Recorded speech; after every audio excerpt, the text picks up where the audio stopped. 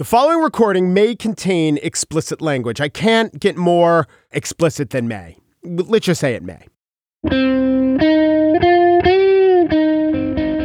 It's Thursday, September 26, 2019. From Slate, it's The Gist. I'm Mike Pesca. When the President of the United States offers his meandering, addled, untruthful defense of his misbehavior, the news media has traditionally said, well, it might be deceitful, confusing, propagandistic lies, but it is from the President of the United States. But not yesterday. NBC turned it off, explaining, we hate to do this, really, but the president isn't telling the truth. These allegations against Joe Biden and Hunter Biden that he's repeating have been investigated by the Ukrainians, none other than the Wall Street Journal included in their report on Friday that the Ukrainians view this issue as having been investigated and adjudicated. And what's amazing is that what Trump appears to be trying to do is to turn his own impeachment into a big deflection. That is what he was doing. Yet, by not covering the lies and deceit and strange, implausible utterances of the president, NBC was denying their viewers the fact that the president is lying and deceitful and implausible.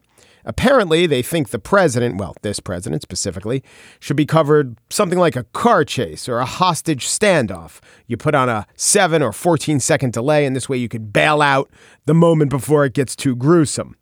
But like most high-speed car chases on TV, there is another alternative. You ready? Don't feel compelled to go live at all. But you should be paying attention because he can and will say something strange, which might either be newsworthy or just yet another insight into that oatmeal brain of his. So yesterday at the United Nations, and I went and watched the whole thing, he gave a defense, if you want to call it that, gigantic lie, if you want to call it that, of his behavior during the whole Ukraine affair. And at one point, the woebegone president said this. So many leaders came up to me today and they said, sir, what you go through, no president has ever gone through. And it's so bad for your country. Okay, press conference, UN. At other times in the press conference, talking about meetings he had with heads of state. So when he said leaders, I assumed he meant world leaders. Though why would a world leader call another president sir? That doesn't scan. Anyway, it's maybe because they weren't world leaders. Maybe the kind of leaders he had in mind were talk radio leaders. But it's so bad for our country. People have said, Rush Limbaugh, great man. Sean Hannity said it. A lot of people have said it. Mark Levin. And because the networks bailed out, we miss that. Donald Trump's endorsement by Mark Levin. Who knows what inculpatory or inane thing he will admit to next.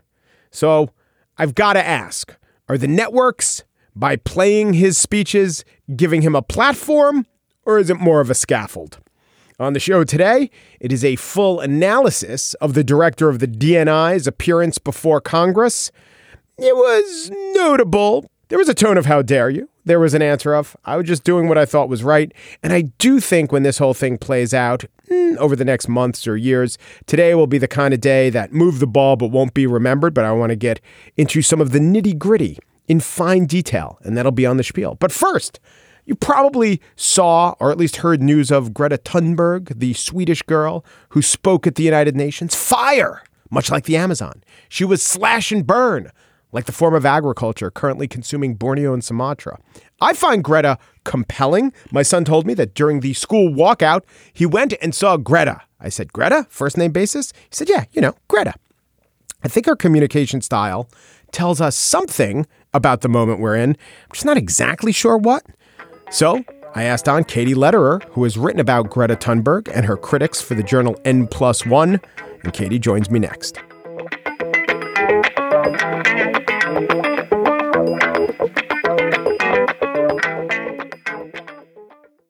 Greta Thunberg, who is the 16-year-old Swedish child who spoke to the UN. Spoke is nice. She kind of yelled at the UN. But you know what? They deserved it if you think of the UN as the collective will of the nations and leaders of the world.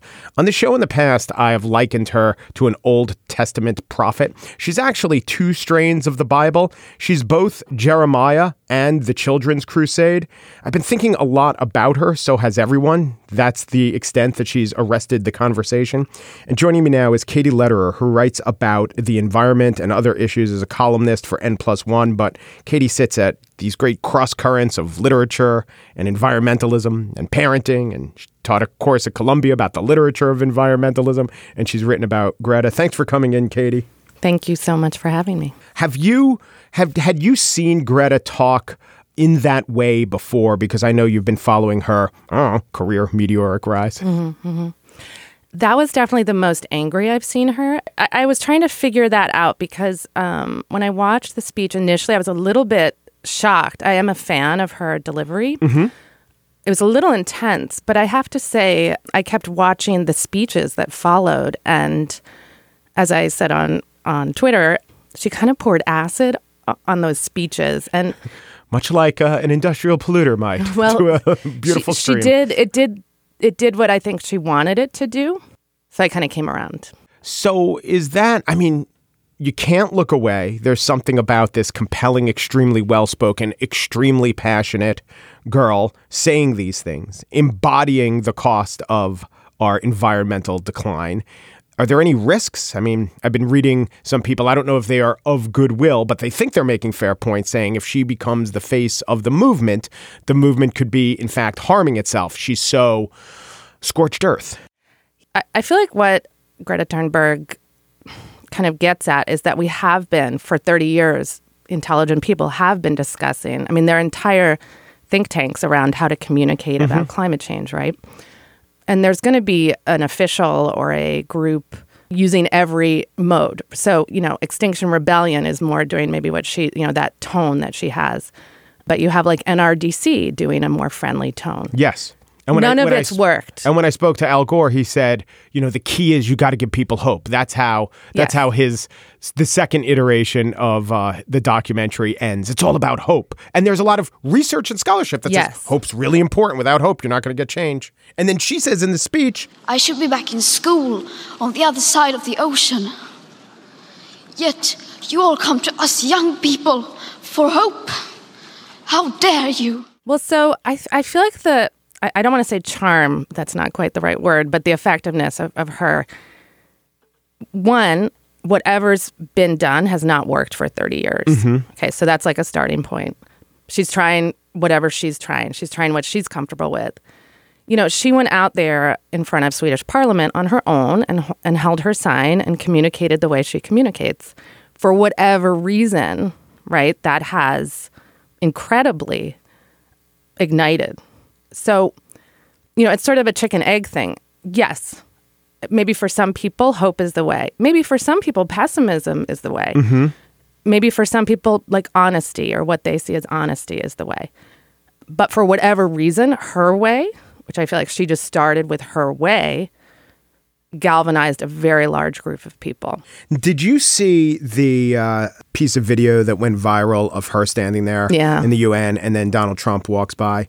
My theory is this is entirely a Rorschach test because she had this stern look on her face and then through camera moves. So let's examine the syntax of that video moment. Through camera moves, then we see Trump. But I think she looks like that all the time. And if anyone in the world had walked in the frame, she'd still look like that.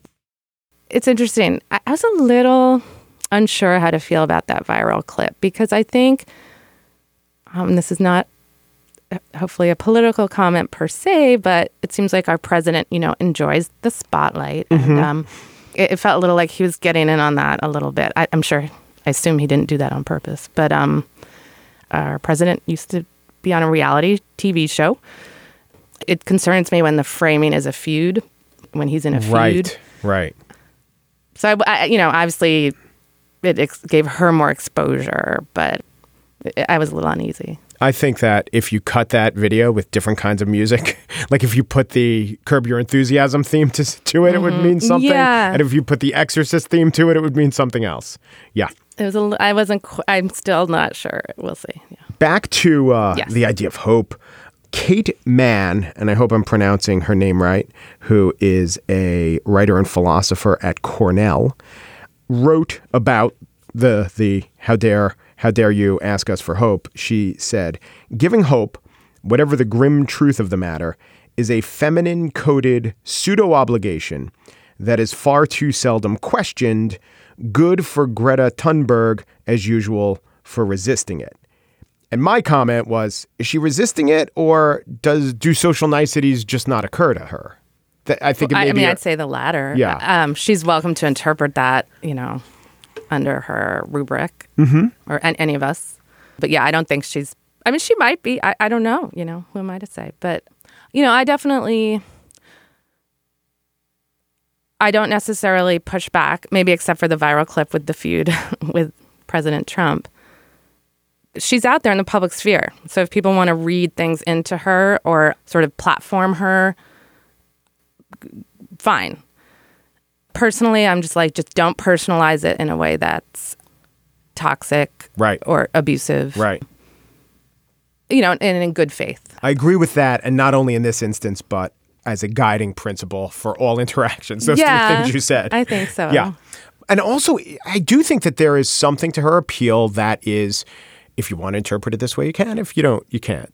She is not an empty vessel because she has a lot of facts and she presents well, but she does offer people the opportunity to do that because of the clarity of the message. There's not a lot of other things to get caught up in. Maybe with AOC there is. She's a politician. It's got to be working a bunch of different angles. So Greta is this very clear voice who says this very clear thing and doesn't really go outside that clear thing. Like you said, she doesn't even endorse plans. She doesn't endorse politicians. So she becomes a little bit of a Rorschach test or something that you could put your own interpretations into. And it's useful, I think, probably. Yeah, I think in the activist community, the advocacy community, the media community, particularly, in this era, a lot depends on your theory of change. How do you think society changes, right? And again, I think she's a catalyst for a certain kind of change or a certain group of people. And what I appreciate about her as maybe a little bit of a wonkish climate person is that message. She says, "The main solution, however, is so simple that even a small child can understand it. We have to stop the emissions of greenhouse gases." She just sort of gets to the basics over and over. Very basic. Obviously, also her presentation is very basic. So whoever she galvanizes, Godspeed. And I don't know how much there's a counter galvanization. I don't know how much she galvanizes people who don't want to reduce emissions, who have some vested interest in the status quo that might not be so great long term. I don't know. So there's always that consideration. What do you think the most compelling theory of change is?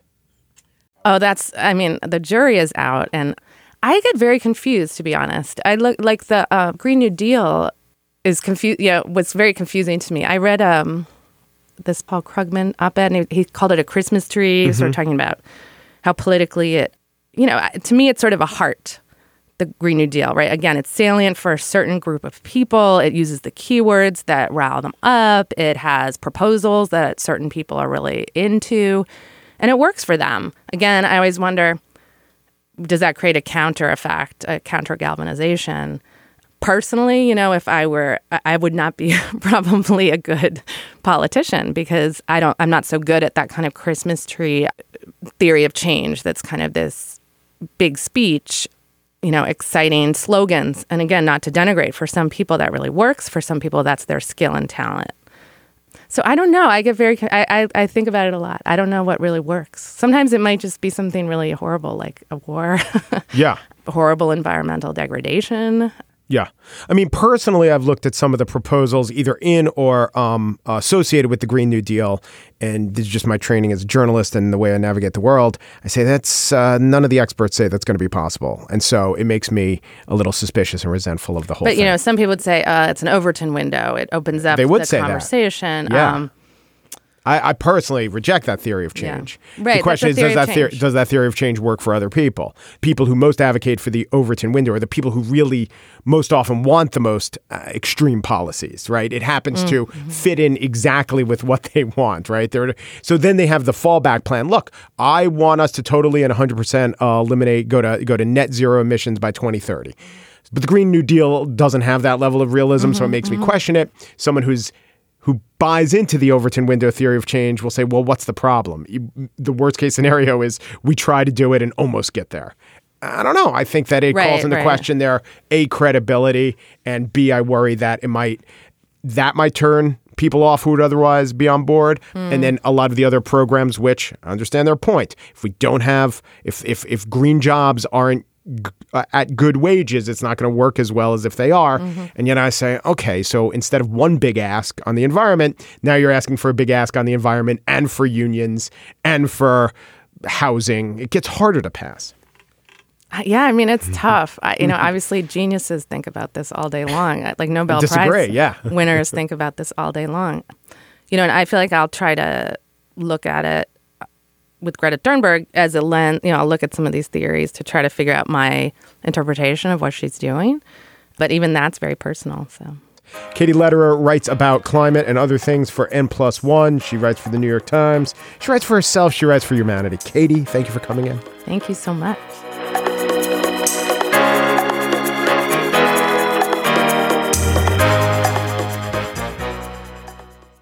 Now the spiel. Have you ever been whistleblown? I haven't, but I can imagine it's uncomfortable.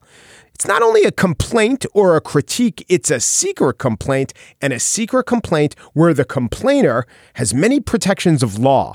For even a patient, calm person to be secretly complained about by a person with protections of law must be very frustrating. Our president is no calm person. He wakes up frustrated. He works himself into a lather over SNL sketches. For our president, the term fits of pique implies that he ever has sustained periods of non-peak.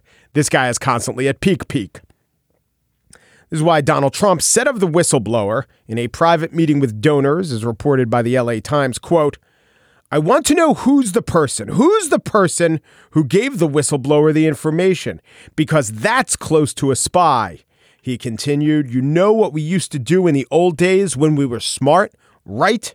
The spies and treason, we used to handle it a little differently than we do now." Okay, so that's perhaps an extreme version of frustration, strongly implying that you would like to kill your critics. It really does make you wonder, maybe there's something to the idea that he is a two-bit mafia don, although it's a little unfair to mafia dons because mafia dons follow the code of omerta. Also, mafia dons usually make money off their gambling operations. Additionally, would a don hire not a wartime consigliere or a peacetime consigliere, but Rudy Giuliani, sort of an airtime consigliere? Rudy Giuliani railed to an Atlantic reporter today, quote, "It is impossible that the whistleblower is a hero and I'm not. And I will be the hero. These morons, when this is over, I will be the hero." He went on, "I'm not acting as a lawyer. I'm acting as someone who has devoted most of his life to straightening out government. Anything I did should be praised." The questioning by the House Intelligence Committee of Acting Director of National Intelligence Joe Maguire wasn't quite so intense as that Giuliani quote. But many of the Democratic members of the committee did treat Maguire as, at best, a foot dragger, at worst, an accomplice or lackey, and someone who got in the way of the swift and regular process of informing Congress without first having the Attorney General and the Intelligence Community Inspector General sign off. Maguire struck me as an honest civil servant who tried to do what he thought was right, which is why tonally I thought Republican Representative Chris Stewart raised a fair point. Okay, and I will say to my colleagues sitting here, I think you're nuts if you think you're going to convince the American people that your cause is just by attacking this man and by impugning his character when it's clear that he felt there's a discrepancy, a potential deficiency in the law. He was trying to do the right thing. He felt compelled by the law to do exactly what he did. And yet the entire tone here is that somehow you're a political stooge who has done nothing but try to protect the president. I just think that's nuts. However, I do have to say, on substance, the chairman of the Intel Committee, Adam Schiff, was certainly right. No one has accused you of being a political stooge or dishonorable. No one has said so. No one has suggested that. You've accused him of breaking the law, Mr. Chairman. But it is certainly our strong view, and we would hope it would be shared by the minority, that When the Congress says that something shall be done, it shall be done. And when that involves the wrongdoing of the president, it is not an exception to the requirement of the statute. And the fact that this whistleblower has been left twisting in the wind now for weeks, has been attacked by the president, should concern all of us, Democrats and Republicans. The acting inspector general was mostly forthright. He did say a few things that were off. One was about how new he was to the job just days in when the whistleblower complaint was filed. I am the acting DNI, and I was still using Garmin to get to work. Garmin? The head of intelligence needs Garmin? Maybe it's because it's more secure than Google, but come on, Garmin? He also struck an aggressively non-committal stance on whether the whistleblower complaint was true. Credible? Yes, but credible doesn't necessarily mean the same as true, but it doesn't necessarily mean it's false. Sometimes Maguire took the neither confirm nor deny thing a little too far, as when Representative Mike Quigley, Democrat of Illinois, questioned him about Rudy Giuliani, hero in the eyes of Rudy Giuliani. Congressman Quigley, I'm neither aware or unaware whether or not Mr. Giuliani has a security clearance. That would mean you are unaware. If you are neither aware nor unaware, that means you're unaware. That's how unawareness works. And we are all, in a way, unaware. In these divided times, what the hell is Rudy thinking? What is he doing? That is the question that unites us all. We also know one thing. I think we do. You ready? This is an actual, I'm going to say it's in the realm of fact, or at least in the realm of extremely credible reporting, backed up by our own experience here at Slate. The whistleblower is a man. The Times reports he is a CIA operative. When lawyers for the whistleblower talk to my colleague Dahlia Lithwick, they routinely use the pronoun him, he, and then every dozen or so references would catch themselves and say, or her. This sort of thing went on a lot in today's hearing. And you don't know his political affiliation, obviously. I do not. I do not know this individual. Or her political affiliation. Have you given direction to this whistleblower that he can, in fact, or he or she can, in fact, come? The whistleblower says that he spoke or she spoke to about... Whether it's this president or any president, do you believe it is okay for the president of the United States to pressure a foreign country into helping him or her win an election? Okay. Whether he or she wins an election, so far it's only been a him. If we get to a her, that's the president who's won an election, it will mean that the current guy, that his efforts didn't work. Of course, Maguire's use of him or her, he or she, might have been motivated by something other than commitment to secrecy. Here he is addressing Rep. Jackie, short for Jacqueline Spier. At any point during this process, did you personally threaten to resign if the complaint was not provided to the committee? No, Congressman, I did not, and I know that story has appeared quite a bit, and I issued a statement yesterday. All right, thank you. When you read the complaint, were you shocked at all by what you read? Congresswoman, excuse me. As I said, I had a lot of life experience. I joined the Navy. I understand your record. Could you just answer it? I realized full and well, the importance of the allegation. And I also have to tell you, Congresswoman, when I saw that, I anticipated having to sit in front of some committee sometime to discuss it. Even the president, in his rantings that were reported by the LA Times, said this. Basically, that person never saw the report, never saw the call. He never saw the call, heard something, and decided that he or she, or whoever the hell they saw, they're almost the spy. Well, let's just say this. If nothing else, this incident forces Trump into the wokeism of the ungendered pronoun. They really are getting to him.